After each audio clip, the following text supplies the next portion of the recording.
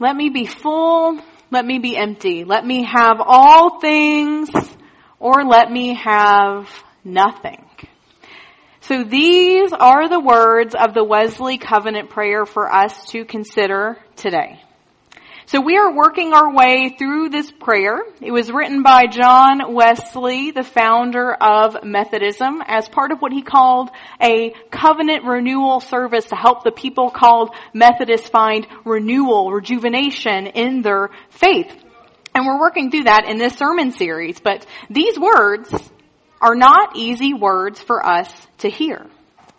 They're not easy words for us to consider. Let me be full, let me be empty. Let me have all things, or let me have nothing. They seem so countercultural to us. And I think that may have been why John Wesley made sure to include this punch of a line in the Wesley Covenant Renewal Prayer. Because the reality is this life, the Christian life, this idea of adventuring with Christ, of letting go, letting God be in charge, well, it's hard. It is hard. It's countercultural. In the grand scheme of things, all of this goes against what we would expect, what we would value in our culture today. And so as we think about what does this life look like, what does the call of Christ look like, well, one of the places where we see that is in the Beatitudes, which is our scripture passage for today. So hear the word of the Lord from Matthew chapter 5, starting in verse 1. Now when Jesus saw the crowds, he went up on a mountain. He sat down and his disciples came to him. So he taught them, saying, "Happy are people who are hopeless, because the kingdom of heaven is theirs. Happy are people who grieve, because they will be made glad. Happy are people who are humble, for they will inherit the earth. Happy are people who are hungry and thirsty for righteousness, because they will be fed until they are full. Happy are people who show mercy, because they will receive mercy. Happy are people who have pure hearts, because they will see God. Happy are people who make peace, because they will be called God's children. Happy are people whose lives are harassed because they are righteous, because the kingdom of heaven is theirs. Happy are you when people insult you and harass you and speak all kinds of bad and false things about you because of me. Be full of joy and be glad, because you have a great reward in heaven. The same way people harassed the prophets who came before you." So these words, these are hard words. And if we're honest, to us, they are strange words. So the word that is repeated over and over again in this translation, the word used is happy. But if you're familiar with this text, you may have heard it also used blessed. So I chose the CEB translation, which uses happy. And the reason why I went ahead and went with this translation is because I think changing it from the word we might be used to, blessed, to happy, helps us see the contrast that is set up in these statements. It helps us see in this passage that can feel like familiar platitudes to us. It helps us remember how radical these words that Jesus is actually saying are. So anyway, let's back up a bit. Where do the Beatitudes come from? Where do they show up in Scripture? Well, they're from a passage that we call the Sermon on the Mount. It's in the Gospel of Matthew that we're pulling this out of today. And so in the Gospel of Matthew, it's actually the very first sermon that Jesus ever preaches. So when Jesus gets the opportunity to set up his ministry, say for the very first time, what he's about, what he's preaching, what the kingdom of God is all about, he brings out the Beatitudes. And so the location for this, the Sermon on the Mount, is, well, a mountain. And so there's a practical aspect to this. So Jesus' time, ancient times, they didn't have microphones. They didn't have megaphones. They didn't have screens where you could do a video camera and see Jesus bigger. So practically, he needed to get high up. He needed to get to a place where people could see him and hear him better. So, number one, there's a practical aspect to where it took place. But second, there is also a theological implication of where this took place. So, in Jesus' time, all the heroes of the faith that came before him, when they would give big speeches, when they would give big teachings of the faith or leadership, a lot of times those would take place on a mountain. So Jesus came from a Jewish culture. It was very common in the Jewish culture, in the Hebrew Bible, for those great teachings and leadership moments to come from a mountain. Moses, for example, is one of those heroes of the faith that taught and led from a mountain.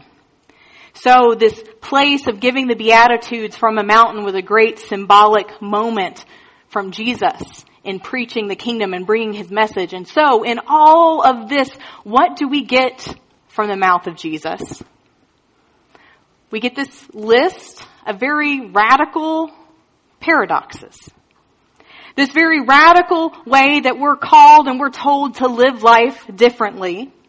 Live life by a very different set of values, all in following Christ. So the teachings are opposite. All of this reminds us that when we follow Jesus, it is a call to go against the status quo. It's a life of valuing the things that Jesus valued. And so what did Jesus value? Well, he spells it out for us.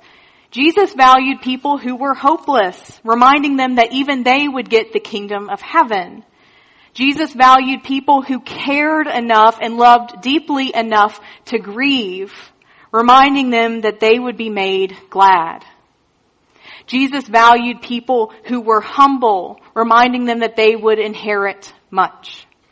Jesus valued people who sought after righteousness, ensuring them they would find it.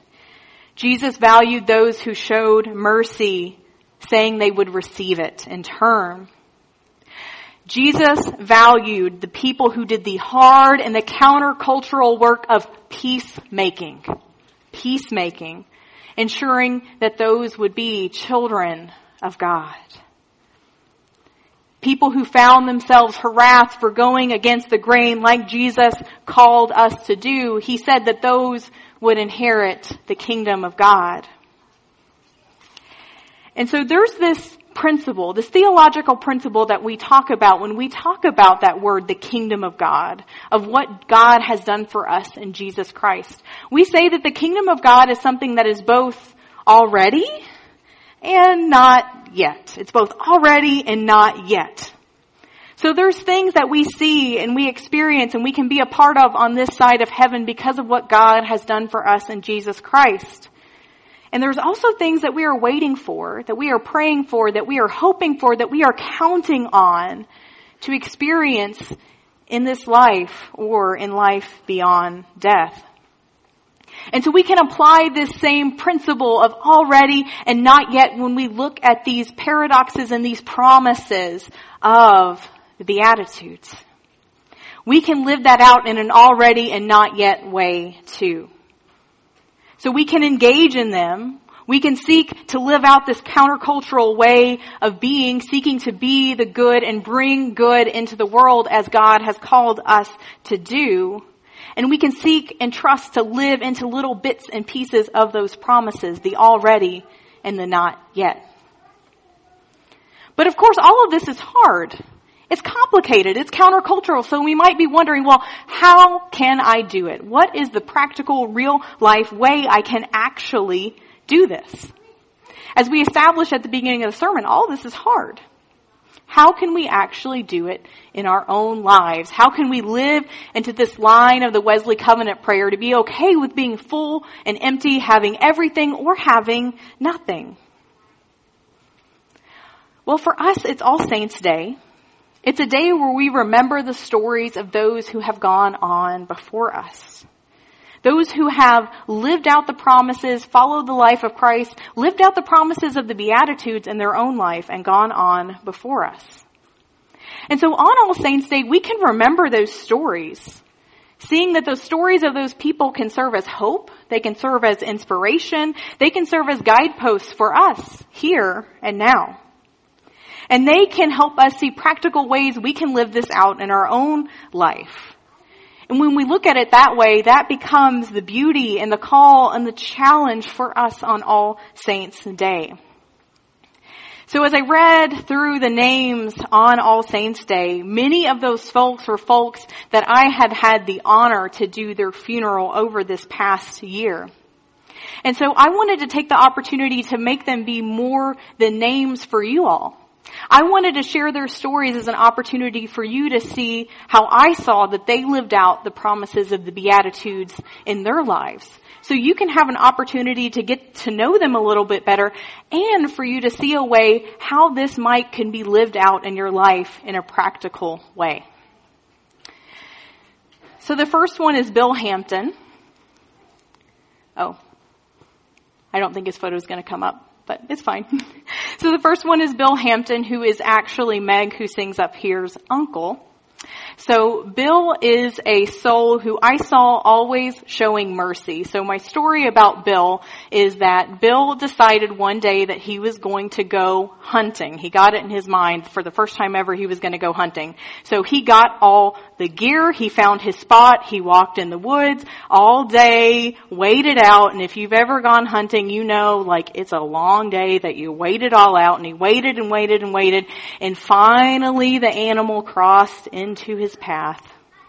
And so he got out his gun and he had been waiting and he got it exactly in his sights and he got his hand on the trigger and poor sweet Bill couldn't do it. He couldn't do it. He couldn't pull the trigger. And so he just left and said, well, I guess hunting's not for me. And the thing is, when his family told me that story, I was not at all surprised. Because every time I had entered the hospital room as he was nearing the end of his life, no matter what health condition he was going through, he was always kind, he was always gentle, he was always merciful. That story seems so on track with the man that I had knew, always showing mercy. The other saint I want to show the story of is Jim Cottrell.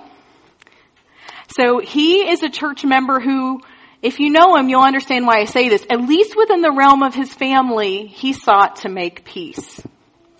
So he took the opportunity to make as many arrangements in advance as he could. So he set out and paid for as much of the funeral as he could. He donated his body to science to make it less of a burden on his family, which was an amazing thing to do.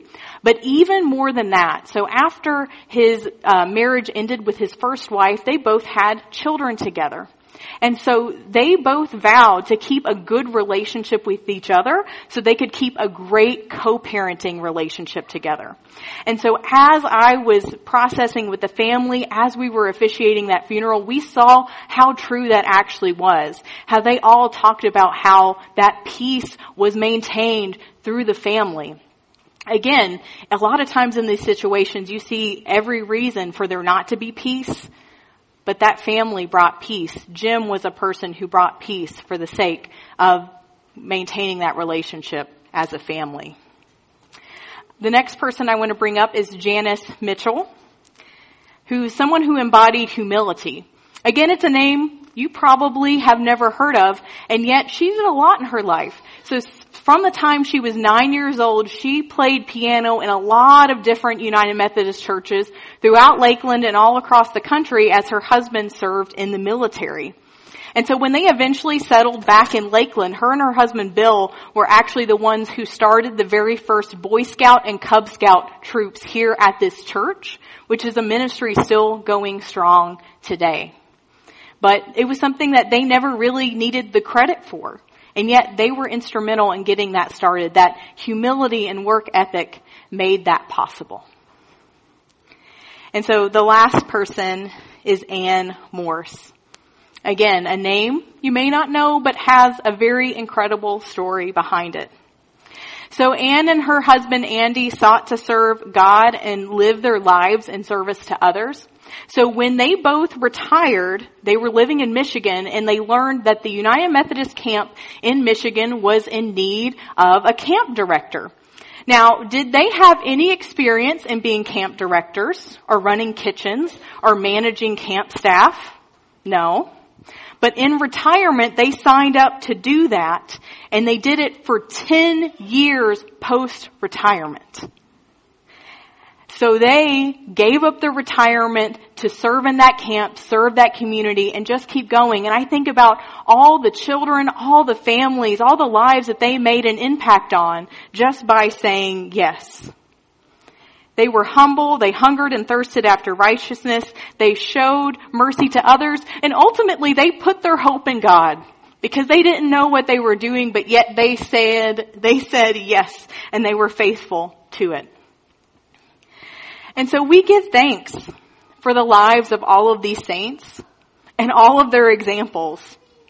And we give thanks for the lives of our own saints, the people in our lives who have cared for us, who have loved us, who have taught us well how to love God and how to love our neighbors, how to live into the call to follow Christ and live out the Beatitudes better just by their own life examples.